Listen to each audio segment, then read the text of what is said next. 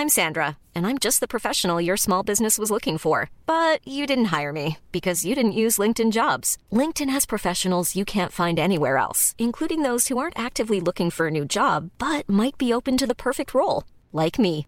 In a given month, over 70% of LinkedIn users don't visit other leading job sites. So if you're not looking on LinkedIn, you'll miss out on great candidates like Sandra. Start hiring professionals like a professional. Post your free job on linkedin.com/people today. It's that time of the year. Your vacation is coming up. You can already hear the beach waves, feel the warm breeze, relax, and think about work. You really, really want it all to work out while you're away. Monday.com gives you and the team that peace of mind. When all work is on one platform and everyone's in sync, things just flow. Wherever you are, tap the banner to go to Monday.com.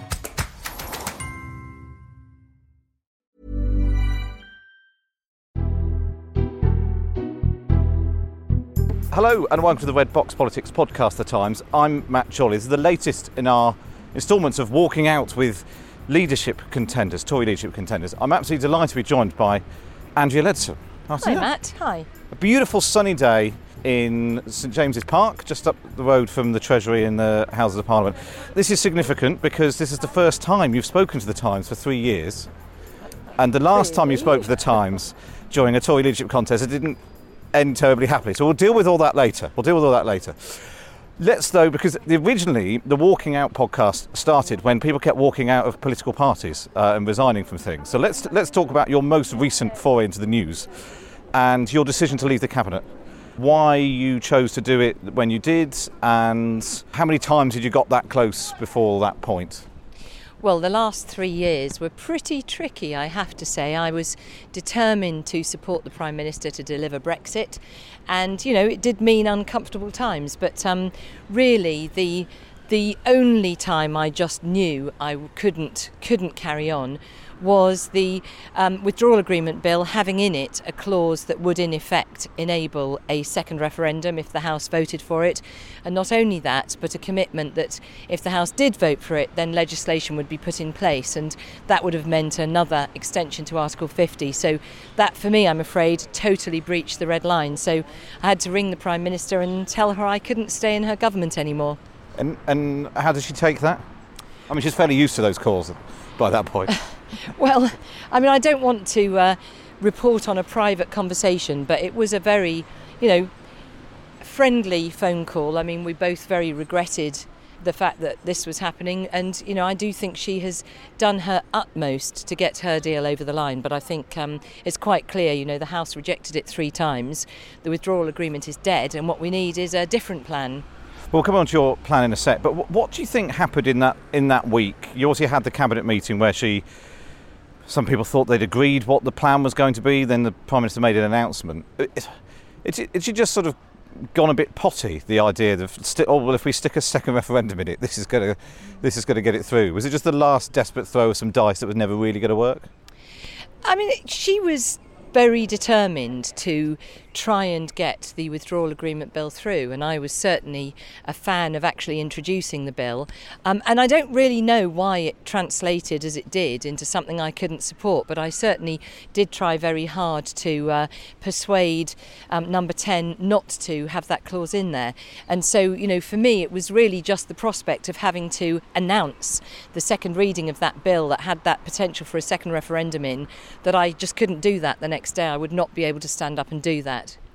And obviously quite a lot of you, during your 3 years around the cabinet table, you'd seen a lot of people come and go. Yeah, that's true. Had there been other points where you'd come close to following them, whether it was after Chequers, when David Davis and Boris Johnson went, in the autumn last year when Dominic Raab and Esther McVey went? Yes, of course. I mean, I'm a passionate Brexiteer, and I really do believe in the bright future that awaits us when we leave the EU. So inevitably, every time we seem to be going backwards, I was incredibly close to thinking that's it. But all the time I was hanging on to the fact that the withdrawal agreement bill is legally leaving the European Union. And so from my point of view, once we have legally left, we can sort out other things, even if it takes years to do so. The key for me was that legal departure, so that's why I stayed in government, to try and deliver that. And what about those that did leave, Boris Johnson, David Davis? Do you think they helped the Brexit cause by leaving when they did? Well, that's a matter for them, but obviously it didn't really help the balance of cabinet, and I certainly think that from my point of view, staying in government and fighting for Brexit was the right thing to do. I think if you resign, you might feel that that's the right thing for you, but of course you then remove your own ability to influence the outcome. Okay, so let's wind the clock back again. Let's talk about the last time you ran for the Tory leadership. Do you regret pulling out of the race when you did? No, I think if I had the same facts in front of me as I had then, I would have made the same decision, because, we'd had a government who had told the people, in a booklet to every household, that the economy was going to melt down, that pensions would be, reduced, that the NHS would be reduced, all because we voted to leave. And we had just done it. We had just voted to leave. Now, I never believed that, and I was incredibly excited about the prospects outside of the EU, but nevertheless, we needed certainty. And so when I was told by Sir Graham Brady that I was number 2 in the race, I said to him then, well, we need a short leadership campaign. We can't have a lack of leadership at this present time. And there was just no chance. It was going to be a 9-week campaign. Theresa had 2/3 of all of the parliamentarians behind her, and so I felt it was the right thing to do in the national interest. So in spite of, looking with hindsight now, I think faced with those same facts, I would have made the same decision. Do you think if you'd become Prime Minister instead, Britain would be out of the EU by now?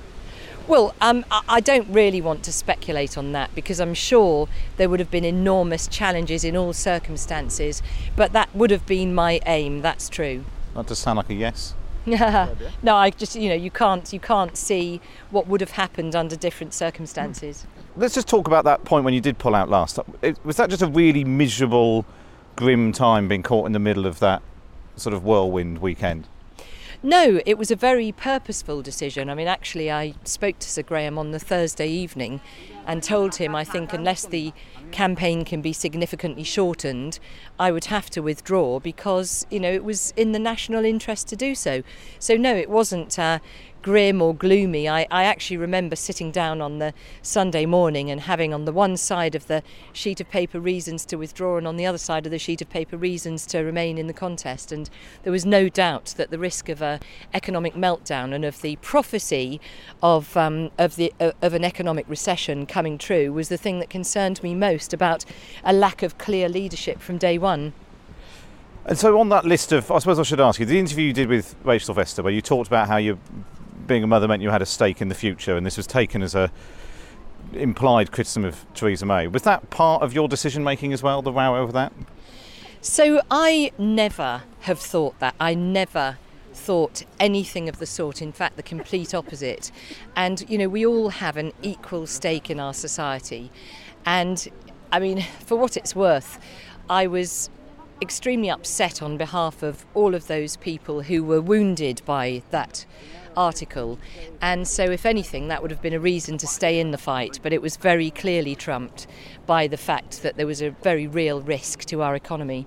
Do you think now, looking back, that again, given that you've been in the cabinet and you've seen what the job involves, do you think you could have been Prime Minister? You could have done it? Well, that's a really interesting question. I mean, obviously, at the time I was Energy Minister and hadn't been in Cabinet. And what I would say is over the last 3 years, I've learnt so much about good governance, about how things work, and formed my own views on how things could be done so much better. So, yeah, I mean, I think it's certainly been incredibly valuable the last 3 years in preparing to become a leadership candidate. And, of course, then back in 2016, I didn't have that experience. So do you feel more ready this time? Oh, very much so. Every bit as passionate about the job as I was in 2016, but definitely more prepared. And you're not someone, David Lidington's talked about, the closer he's seen it up close, the more the more miserable it looks, and he wants to have nothing to do with it. Yeah, no, I think it's been such a difficult time for Theresa May, and I absolutely pay tribute to her for her courage and her resolute determination to get the deal over the line. And quite honestly, Matt, I would say that it takes a woman of guts and strength to stick with it as she has. Do you think if a man had been in that position, they would have resigned? Yes. You do? I do. Yeah, I think women and men are absolutely equal, but I think what we've seen in Theresa May has been the most remarkable resilience. As you've brought up the role of women in politics, are you a feminist?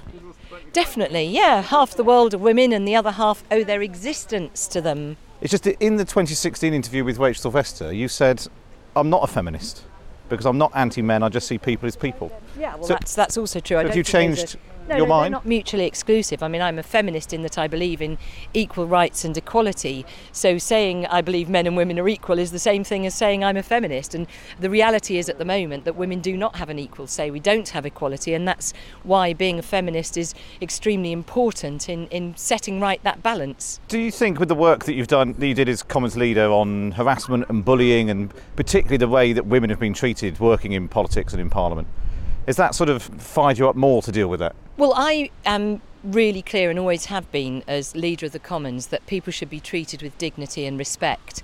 And what we've seen in Parliament is some pretty appalling examples of bullying and harassment and sexual harassment, and it's been something that's become something of a burning mission for me, is to stamp that out.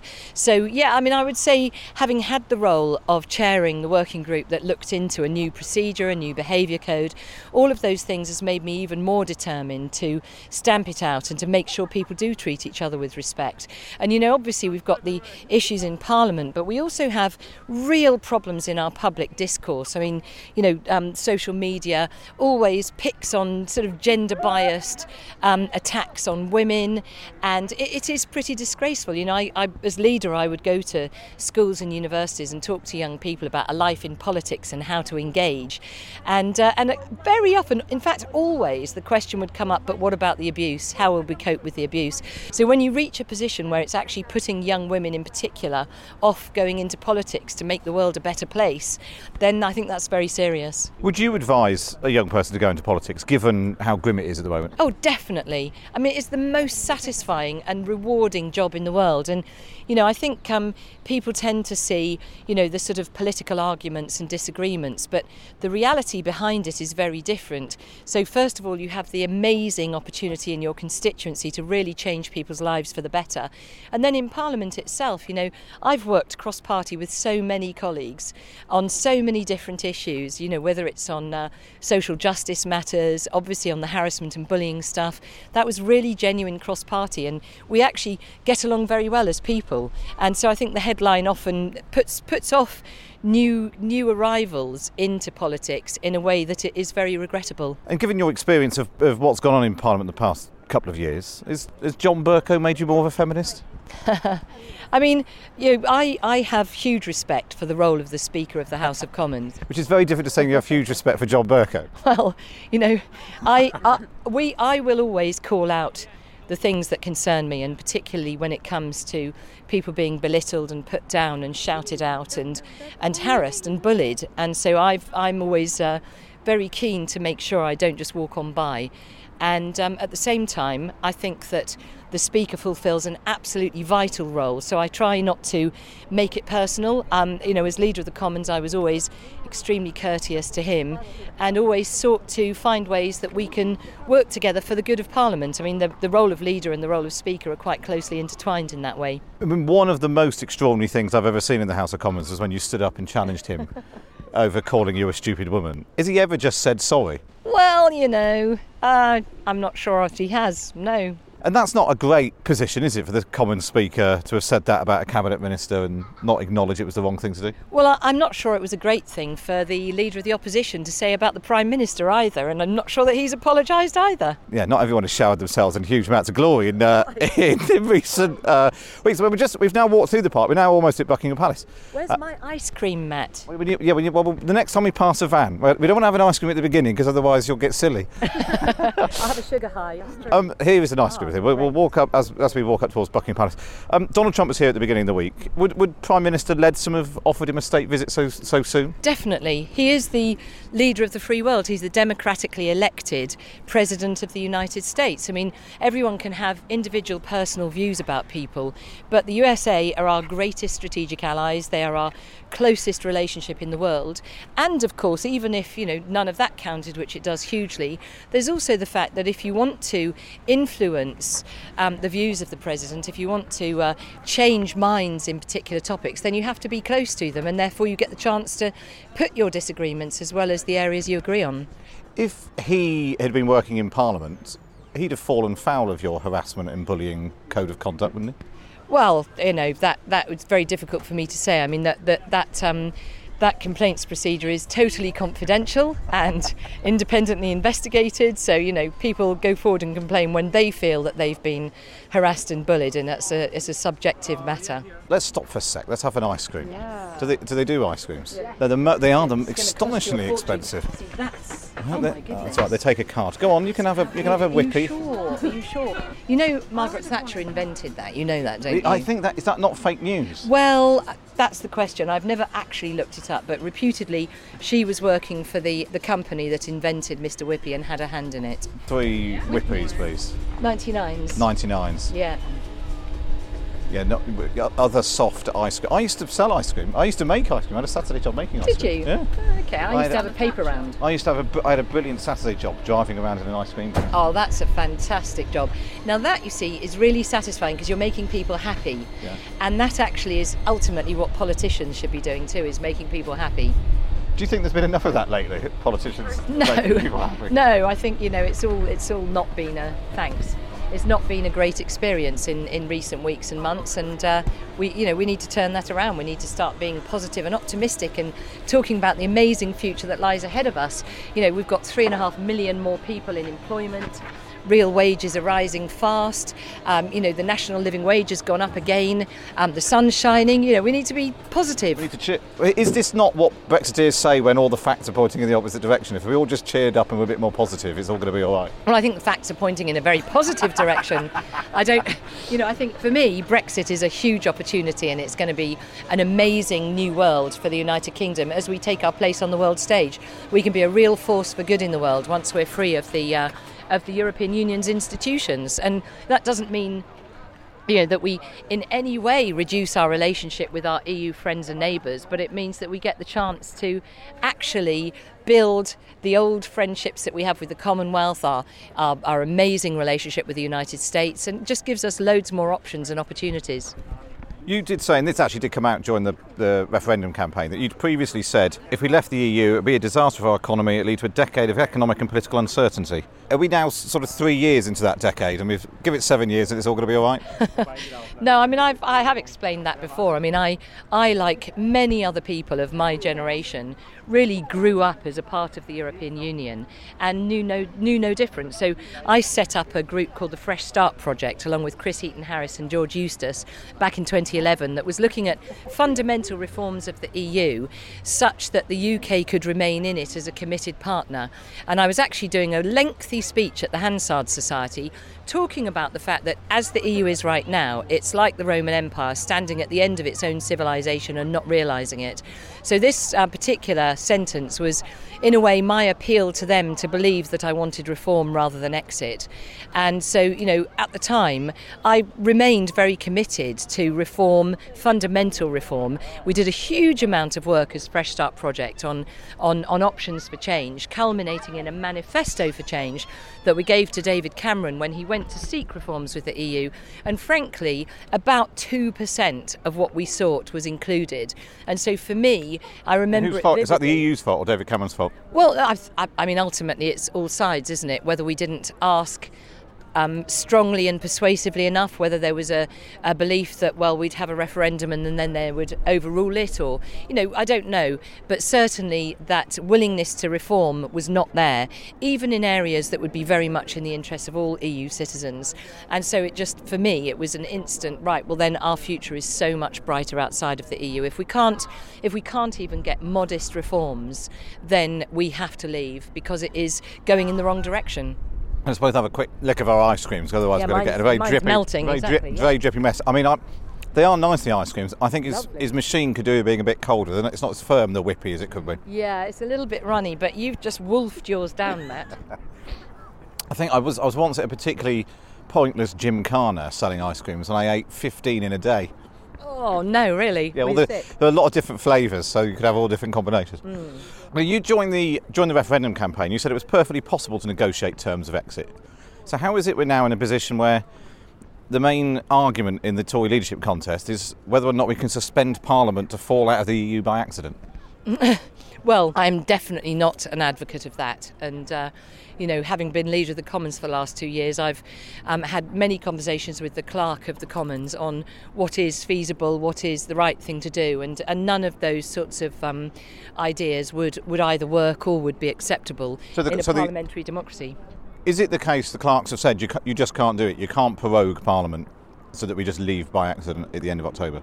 Well, it's a bit more nuanced than that, but essentially proroguing any idea of just calling a lengthy recess or whatever, those things are just not, those would not fly. That would be completely unacceptable in a parliamentary democracy. And it would presumably politicise the Queen in a way that a woman who lives at the end of the park would rather she wasn't. Well, I'm quite sure that would also be a very serious factor, but I don't believe anybody would actually seriously consider doing it. Whose fault is it that we haven't left? Well, that is a very tricky question. I mean, it's very difficult to see where this has gone wrong, but arguably you could say that we should have just left and then talked about what happens afterwards. So potentially left the EU with a significant implementation period in which to negotiate things. Because the problem, of course, that we've had is that until we actually leave, there is always the prospect of a further extension. Now, I do think that we've come to the end of the road with the EU. I'd be very surprised if the EU27 were willing to consider some kind of extension to Article 50 just so that we can continue arguing about it. I think they would expect us to be either having a second referendum or a general election, neither of which I think would be at all desirable right now, if ever. I don't believe a second referendum would divide our country even more, and a general election that risked a hard left Labour government would be a disaster for the country. So neither of those should be on the table, which means we must leave the EU at the end of October. And so, that's why I think we should have a managed exit. So let's talk about what managed exit is. Is this just no deal, hard Brexit, but it sounds a bit nicer? No, it's in fact the complete opposite, because a managed exit and a no deal are a contradiction in terms. So I'd quite like to sort of at least nail that point. So a managed exit would essentially mean putting into legislation and making offers on a lot of the measures that are actually already agreed in the withdrawal agreement.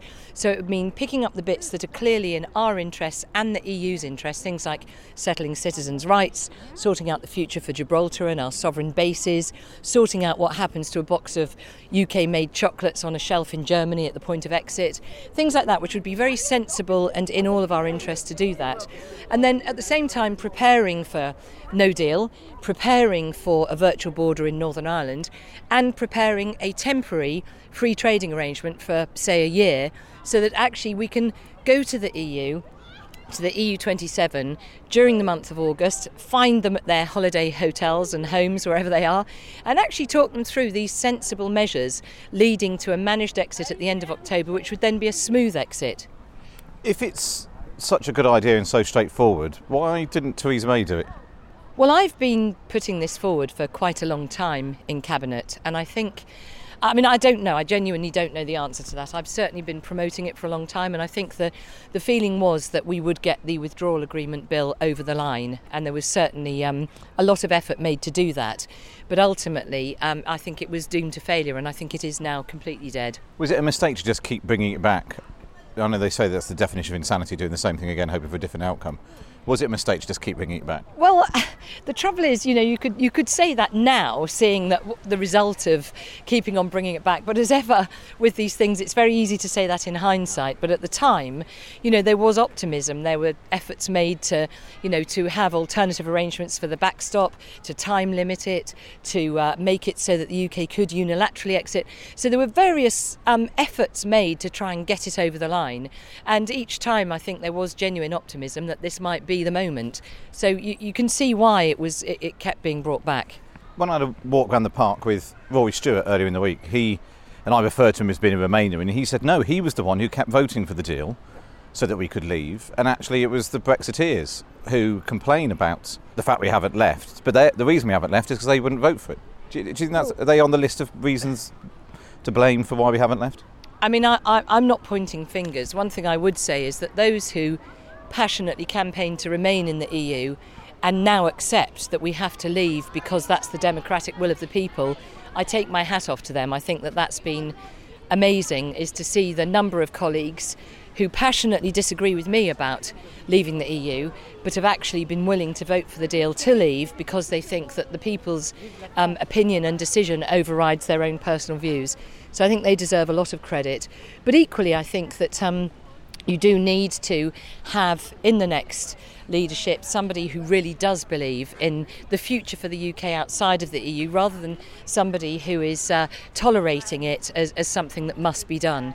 Do you think that was the problem with Theresa May, that she never really looked like she thought this was a good idea? She wasn't somebody who got up every morning and thought, great, we're doing Brexit. Yeah, well, I mean, it's another of those imponderables. I mean, Theresa May has been very determined to deliver Brexit, there's no doubt about that.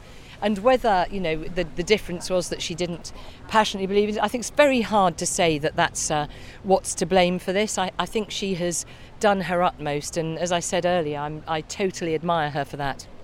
Lots of people say they admire her for sticking at it, but in the end, was she just not very good? I think she's an extremely determined, resolute, patriotic person. But was she any good as Prime Minister? Utmost. Well, she has done so many things for the nation. I mean, she introduced the first Slavery Act in the modern world. She's put in place so many different measures for equality. She set out Women to Win to try and get more women into politics. She has presided over the race disparity audit to make sure that there is proper racial equality in our nation. So she's done a huge amount of things, and her domestic violence bill that she is that we would be introducing in the next session, that would be a groundbreaking bill as well in the world. So I do think she's achieved a lot, but ultimately this has evaded her. And do you think someone who was better at getting on with colleagues, a people person and a people business that is politics, would have made a difference?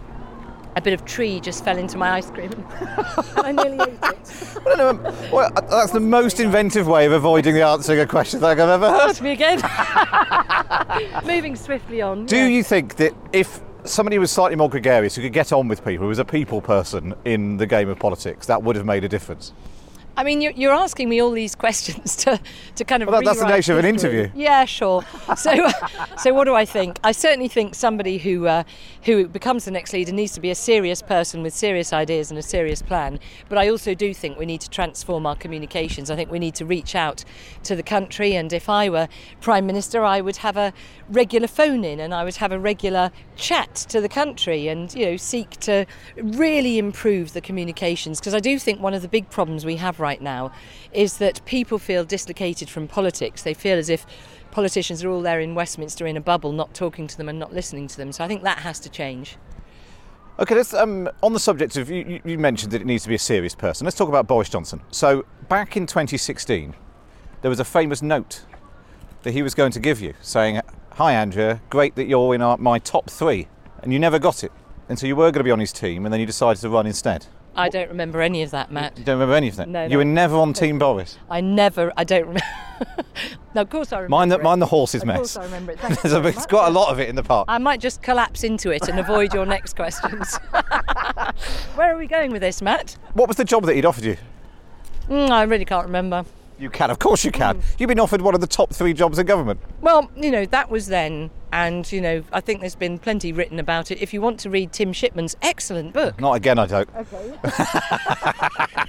Stop mentioning it. I don't really want to go there. Oh, fine. The fact that you're running again this time suggests that you're no more persuaded of Boris Johnson's abilities to become Prime Minister. Oh, all my colleagues are fantastic. I have the greatest regard for every single one of them. I wish I could describe the face that you just pulled after that sentence. The beauty of radio. Sorry? I have a face for radio. Do you think that Boris Johnson would do any better as Prime Minister? Than what? Than Theresa May? I think he would do very well. And I think, it's a very subjective decision. Obviously, I think I would be a better Prime Minister. That's why I'm standing. Go on then, let's talk about your campaign. There's been reports that you don't have enough support even to get into the ballot next week. Is that right? No, that's not right. So how many MPs have you got on board? I took a decision very early on that I was not going to play that sort of, dare I say, willy-waving on numbers. And so that's been my decision. So I'm not giving a running commentary, but I'm talking to lots of colleagues and finding lots of people who like my ideas. And so you're all right to get into the ballot? Yes. You've got is it 8 you need? It's 2, a proposer and a seconder, and then 6 signatures. And have you got 16 to get through the first round, the minimum bar for the first round? I do believe I have. We'll know on the day of the ballot. Yeah. Is there anyone else who's running who you wouldn't serve in their cabinet? Other people have said, well, I wouldn't serve in Boris Johnson's cabinet, I wouldn't serve in Dominic Raab's cabinet. Well, I'm running myself, and I'm hoping that therefore that's going to be academic. But I think it's great to see a lot of candidates putting themselves forward. It's really important that there's plenty of choice out there, and I think they're all very good individuals. They're really good colleagues. But Boris hasn't phoned up and already offered you one of the top 3 jobs this time. I'm just falling into another piece of dog mess. That's not a no. Has Boris been on the phone saying, "Come on, Andrea, the water's lovely. Come on, get on the bus"? I've had plenty of chats with colleagues, but actually, no, I haven't had a chat with Boris. Other people have tried to win you over. You're now chewing very deliberately on some ice cream cone. Well, actually, it's the flake, and I didn't think you'd want me to spray it at you. So. Are you being wooed? Are you being wooed by other campaigns? No, okay. I'm running my own campaign. Are you determined? You're not going to pull out again. You're determined to sort of see the process through. I can absolutely tell you 100%. There is not a shred of absolutely any intention for me to withdraw. You're going to keep on going. Absolutely. And what? Because it is a huge field. It was 13. It's down to 11. There could be 5 more if anybody makes. I would have thought being Prime Minister requires a certain amount of decisiveness, which is eluding those who still haven't even thrown their hat in the ring yet. But anyway, what marks you out in that field, do you think? Well, I would say that I am precisely a combination of decisiveness and compassion that I think are qualities that really are needed in a leader. So you need to be able to make swift decisions once you're in possession of the facts. And you need to have the compassion to see how that will impact on people. So I have a huge vision for the United Kingdom once we've left the EU, which I'm happy to talk through. But ultimately, in terms of my own personal attributes, I'm a normal person. You know, my parents divorced when I was very young. I've known sort of hardship and family breakdown. My mother and stepfather set up a successful furniture shop, and under Labour we saw exactly how much they dampen aspiration and hard work and tax it out of you and make your life miserable. And then, of course, I had a 25-year career in finance and in charities. So I've learnt a lot over the years, but as a normal person, and I think that will bring to bear, combined with the ability to make decisions, to form good judgments, and to show real compassion. Do you think it matters that quite a lot of those who are running are privately educated, Oxford PPE types, and men, of which politics is not necessarily short of that type of person? So you might have noticed I'm a woman, and I went But it's not for me to say. It's not... Thank you. You don't want to notice. I went to Tunbridge Girls Grammar School and then to Warwick University, so that's who I am. Do you think that Britain needs another old Etonian Prime Minister? That is a matter for the parliamentary party to decide on, and then the membership. And I think there will be lots of opportunities at the various hustings that are planned for people to get a good look at who the next candidates are. And I'm sure that constituents of every MP will be writing to them, urging them to support one candidate or another. So I do think that although the nation doesn't get a vote on it, they will certainly get the chance to influence. They'll get a feeling of how people feel. So we're getting slightly caught up in some sort of school trip now. We'll be on a bus to France.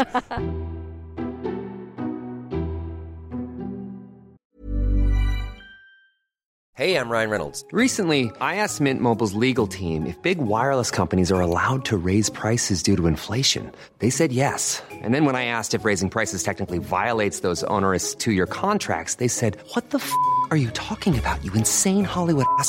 So to recap, we're cutting the price of Mint Unlimited from $30 a month to just $15 a month. Give it a try at mintmobile.com/switch. $45 up front for 3 months plus taxes and fees. Promo rate for new customers for limited time. Unlimited more than 40 gigabytes per month. Slows full terms at mintmobile.com. Hey, it's Danny Pellegrino from Everything Iconic. Ready to upgrade your style game without blowing your budget? Check out Quince. They've got all the good stuff, shirts and polos, activewear, and fine leather goods, all at 50 to 80% less than other high-end brands. And the best part?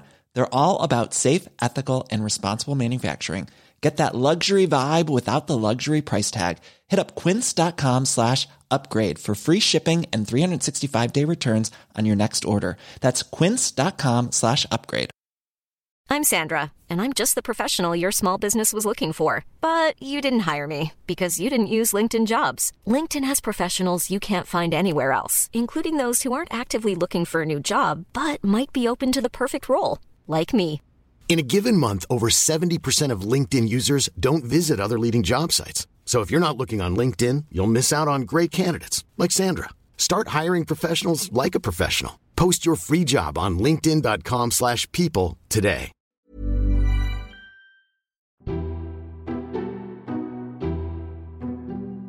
Okay, let's talk about a bit more about your job as Commons leader. In particular, let's talk about the building of Parliament. And you and I have spoken a lot in the past about how grim it is and how, the work needs to be started. For people who aren't aware of what it's like, just describe the state of Parliament. Number one, it's an absolutely beautiful building with amazing art and wood panelling and chandeliers. I mean, it is really a museum. It's a fascinating place. But the other side to it is that the bathrooms are often broken down because the loos are blocked, because we have these 1888 sewage ejectors down in the basement that aren't really working to top quality. Pipes burst all the time. We end up where we have to cordon off places because there's been a flood. We even had a flood in the chamber quite recently. We're infested with mice. We've even had rumours of a fox being seen running down the library corridor one morning. And of course, inside Parliament? Yeah, running down the library corridor. Yeah, exactly. Wow. And we've had these falling masonry incidents, 3 of them just recently, and any one of which could have actually fallen on someone. They were all fell onto walkways, and so it's very, very risky. But of course, the biggest risk of all is fire, and we saw with Notre Dame recently the real challenge with these old buildings with no fire safety intrinsically in them. So the palace keeps its fire safety licence by virtue of having 24/7 patrols, but actually the ability to stop a fire from spreading is quite a challenge. So that's literally people walking around Parliament at all times looking for fires. Exactly right, yeah. And we've had 66 fire incidents since 2008.